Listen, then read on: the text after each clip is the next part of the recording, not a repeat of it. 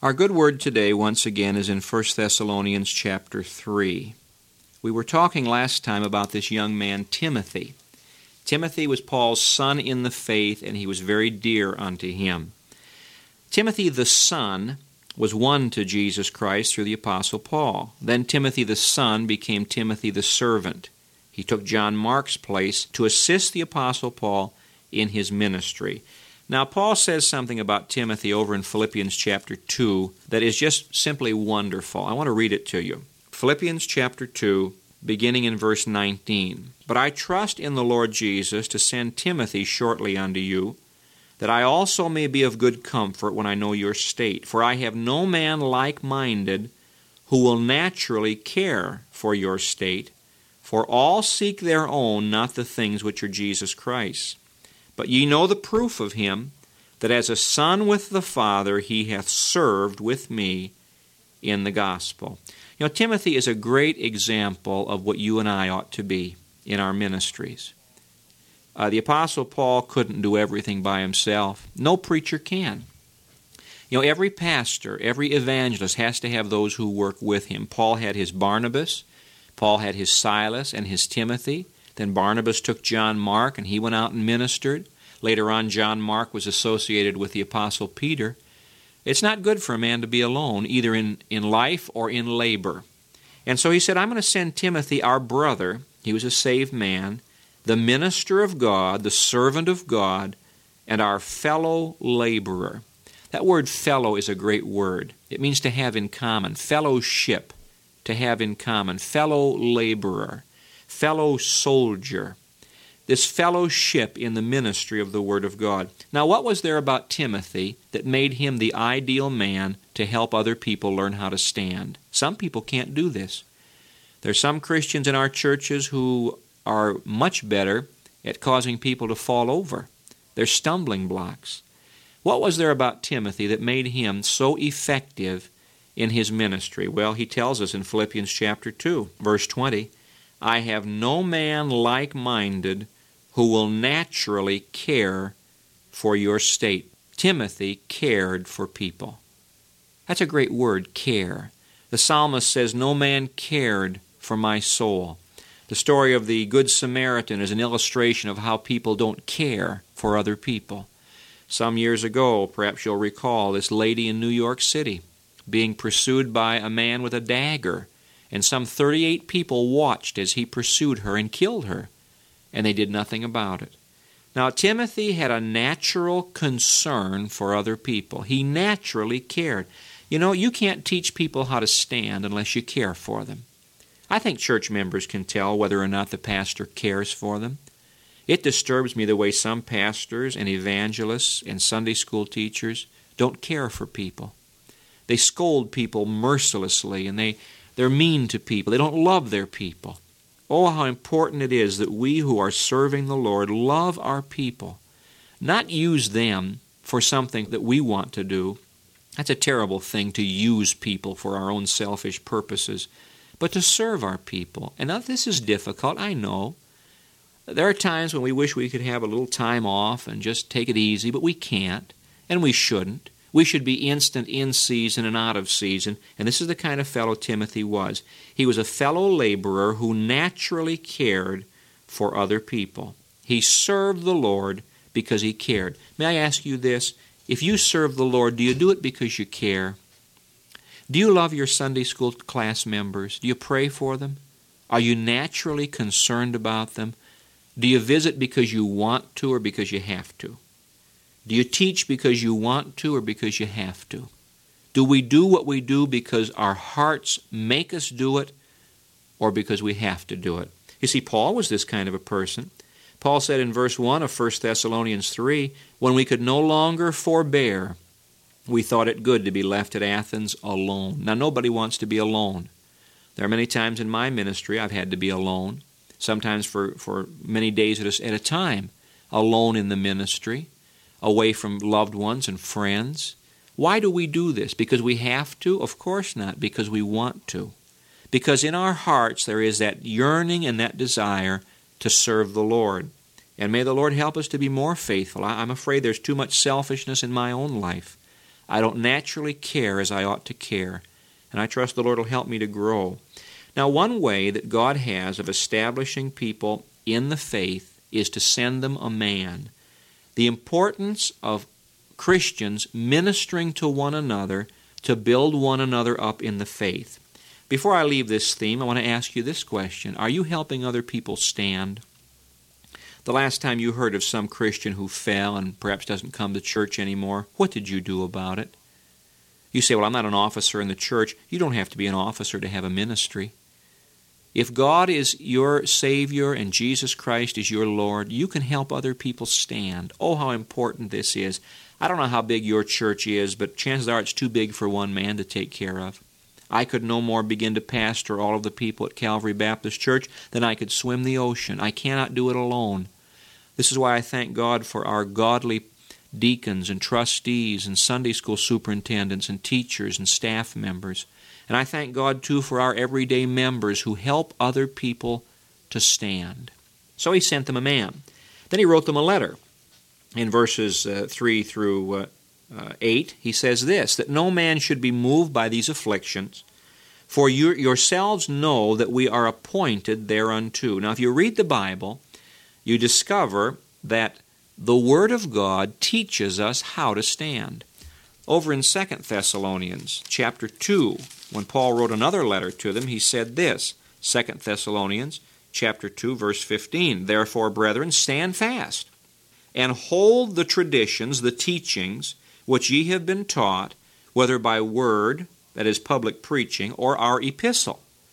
Now our Lord Jesus Christ himself, and God, even our Father, which hath loved us and hath given us everlasting consolation or strength and good hope through grace, comfort your hearts and establish you in every good word and work. Now, the Word of God establishes us. The Christian who knows the Word of God is not going to be led astray by false teaching. Now, I can't, because we're on the radio, name these false teachings. I'd be real happy just to give you a list of things to watch out for, but I can't because there are regulations about this.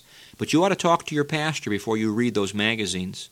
You ought to check with your pastor, your Sunday school teacher, before you accept those books at the front door, before you follow that radio preacher.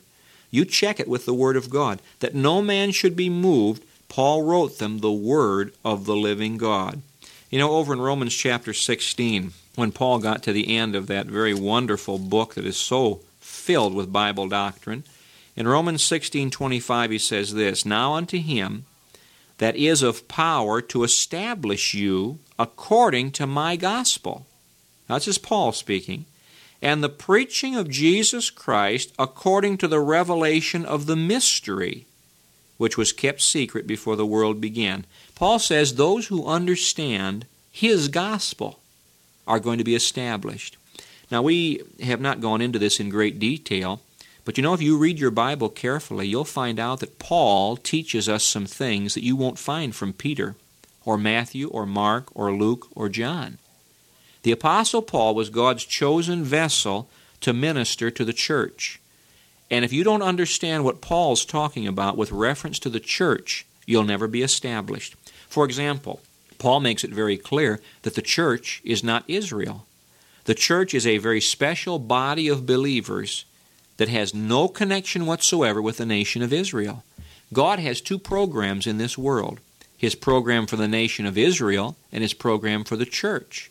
His program for the nation of Israel is revealed openly in the Old Testament. It's the prophecy program. His program for the church is revealed only in Paul's epistles. This is what he calls the mystery, the hidden secret that God has now revealed, that believing Jews and believing Gentiles belong to one body, which is the church. A person will never be established unless he knows what the church is. What is God doing today? Is God cleaning up the world? No, He's not. Is God trying to run the governments of the world through the church? No, He isn't. Why has God called preachers to politic, to lobby up in Washington? No. God's program is given to us over in Acts chapter 15. And it's through the ministry of the Apostle Paul that this program was finally revealed and established to the church. In Acts chapter 15 and in verse 14, Simeon hath declared how God at the first did visit the Gentiles to take out of them a people for His name. That's what God's doing today. And if you know that and you're a part of this, you'll be established. Then after this, says verse 16, He will return and build again the tabernacle of David. That is the nation of Israel and the Jewish kingdom. So the Word of God establishes people. Now in verse 3, Paul says, You yourselves know that we are appointed thereunto. We are appointed to afflictions. Please don't be surprised when affliction comes.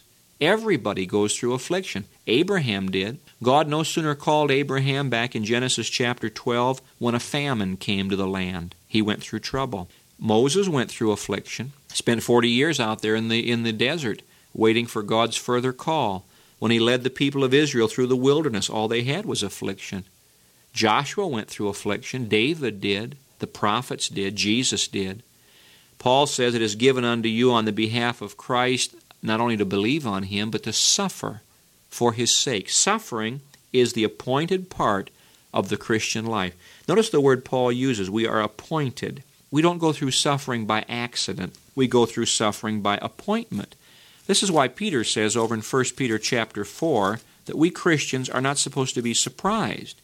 1 Peter 4:12, Beloved, think it not strange concerning the fiery trial which is to try you, as though some strange thing happened unto you. But rejoice inasmuch as ye are partaker of Christ's sufferings. Jesus said, They have persecuted me, they'll persecute you. They've called me a devil, they'll call you the same thing. If the world hates you, Jesus said, don't be surprised, because the world hated me. Now, the devil's lies always unsettle people.